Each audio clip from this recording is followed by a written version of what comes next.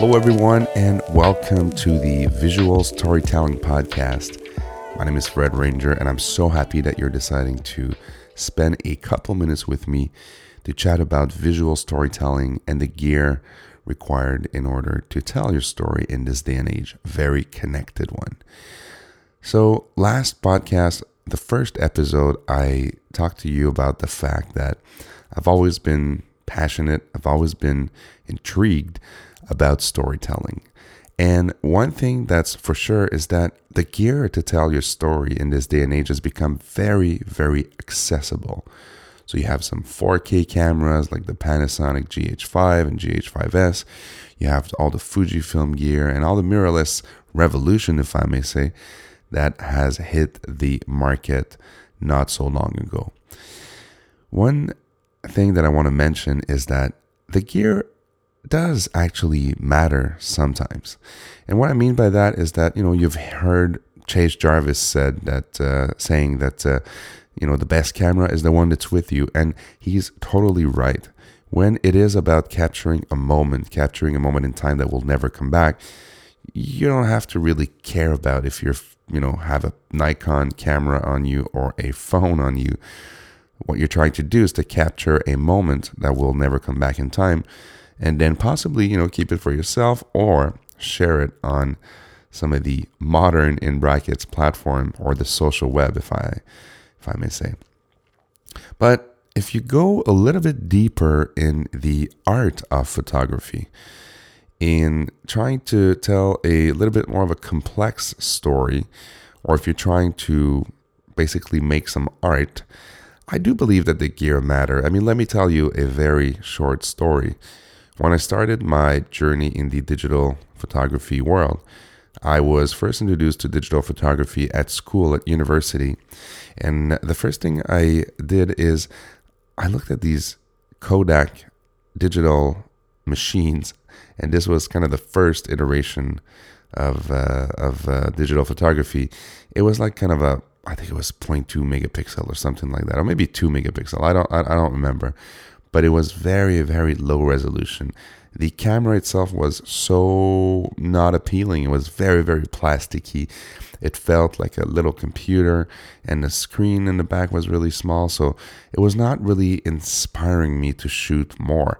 I was defaulting back to an old Canon camera that I had and an old Minolta camera that I was able to lease from school. So because they were inspiring me more than the actual digital one, I was, again, very intrigued by that new format, that new possibility of bringing cameras and computers together. But at the end of the day, I was finding myself shooting more with the film cameras that I had, or that I had access to.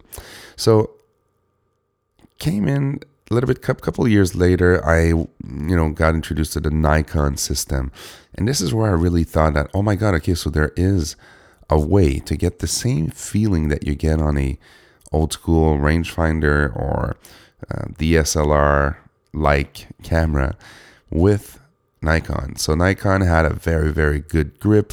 They had a very solid body, a body that reminded you of, quality and durability, and also, some inspiration. I mean, it was a very comfortable camera. When you think about it, my first camera was the D80, Nikon D80. That's an old model.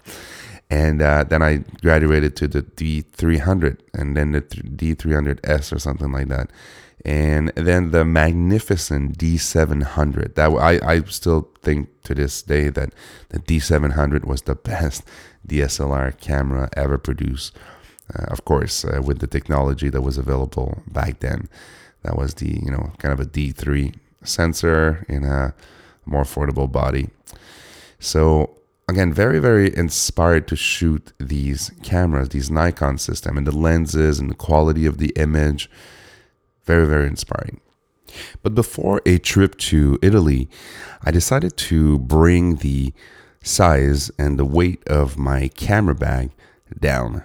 So I was looking for some options, some smaller options, kind of a pocket camera. I didn't want to go though for the cheap, in bracket cheap, pocket camera, back then with one lens that can do a super long reach, because I knew that this would not give me the depth of field that I needed, the f2 or f2.8 that my Nikon cameras could give me.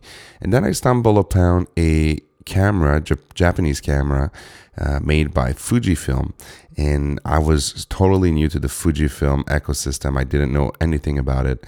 The last time I actually saw a Fujifilm item, I guess it was a printer or a roll of film, basically, because as you know, Fujifilm was one of the biggest producer of film for cameras.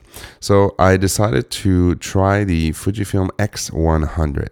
And I was not expecting a lot from that camera, to a point where I said, you know what, okay, let me bring both camera systems. So I actually brought the Nikon system with the Holy Trinity lenses, so the 10 to 24, 24 to 70, and 70 to 200. And I also brought that little new camera, that X100, the original one, which was an interesting piece of gear because so small. I could actually bring it on anywhere, when we were going for dinner and when we were hiking and exploring. So I ended up using that camera when I look at my Lightroom. When I got back to my house in Canada, I actually loaded both cards, and I ended up doing some math there, and 80% of my shots were taken with that small little camera. Why? Well, again, it goes back to Chase Jarvis' comment where he said that the best camera is the one that's with you. Well, that was the one that was with me all day long. But more than that, I was actually drawn into two things. The first one is the look and feel of the camera. And I know it sounds ridiculous, but when you look at a piece of gear and it inspires you to create more, or to take that piece of gear, put it in your hand and try to make some art, this is priceless. There's no logic to it. There's no scientific explanation, although I'm pretty sure a psychologist could actually explain why we're drawn into things that inspired us and, good looking and feeling objects. But that's, again, maybe for another podcast. Ultimately, I think the combination of size, look and feel, and of course, quality of the images, because that's really what matters in the end. If you're trying to tell your story, but the quality is not there, or the effect you're going for is not rendering correctly, then you're not going to be drawn to take that piece of gear back and shoot with it again. So for me, it became very, very clear that, wow, this mirrorless thing that people are starting to talk about, again, remember, this is 2011, is really going to be something big, I think. I was not, necessarily predicting everything that's happening now in the mirrorless revolution, but I knew that there would be a market. Actually, I was the target market because I, found a system that I could be inspired by and shoot more with. So then I, started to do some research, and it was, back when the DSLR were still king, and I ended up buying a D750, Nikon D750, and I ended up not using it a lot. Again, I'm not a professional wedding type photographer. I'm more of a street photographer. I'm more of a travel photographer. So I use my gear when I feel inspired to use it. So ended up selling the whole thing. So this was me, making a statement of if I'm going to be telling stories, if I'm going to have gear readily available, it will be gear that I'm enticed to use. So I decided to go full-fledged and to buy a Fujifilm X Pro 2. Again, did a lot of research, and I think Fujifilm, because I knew Fujifilm from the X100, I still had back then that camera, I decided to go with Fujifilm and started to explore the lenses. And oh my God, was I not deceived, because I discovered a small camera. I actually have a really good video on YouTube if you want to see it on the reasons why I sold my Nikon gear. I'll put it in the links down below in the show description. But ultimately, again, I found a very, very inspiring system. I ended up shooting more than ever when I look again at my stats in Lightroom. This is definitely the most productive time for me for the past 5 years or actually 3 years since I switched fully to Fuji. So my point today is gear does matter sometimes. And, can a camera inspire you to shoot more? My answer is absolutely, most definitely. And some people will tell you that, real photographer don't care about the look and feel of a camera. I call BS on that. Why? Well, we're human beings. We're drawn into inspiring things, inspiring people, inspiring stories. And if you want to shoot more, if you want to express yourself, you need to be inspired to do that. Just, like I'm inspired to do that podcast today. I'm recording it on a, very nice Mac in a very nice software called Logic Pro. These things matter in the end. I don't want to say that if you don't have inspiring gear that, you can't tell engaging stories. I think the more constraint you have, the more creative you become. But if you have and if you can align, that mix of art and science and, inspiration, this is, for me, I think, the holy trinity of inspiration.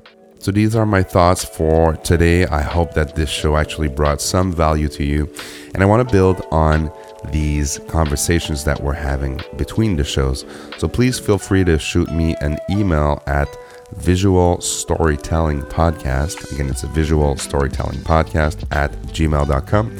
And we could actually engage conversation there.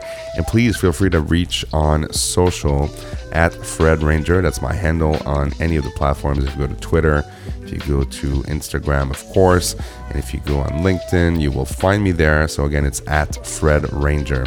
So please consider subscribing to this podcast. This is how you're going to help the show tremendously. Please share it with your friends, family, or anyone who would be interested in learning more about storytelling in this day and age.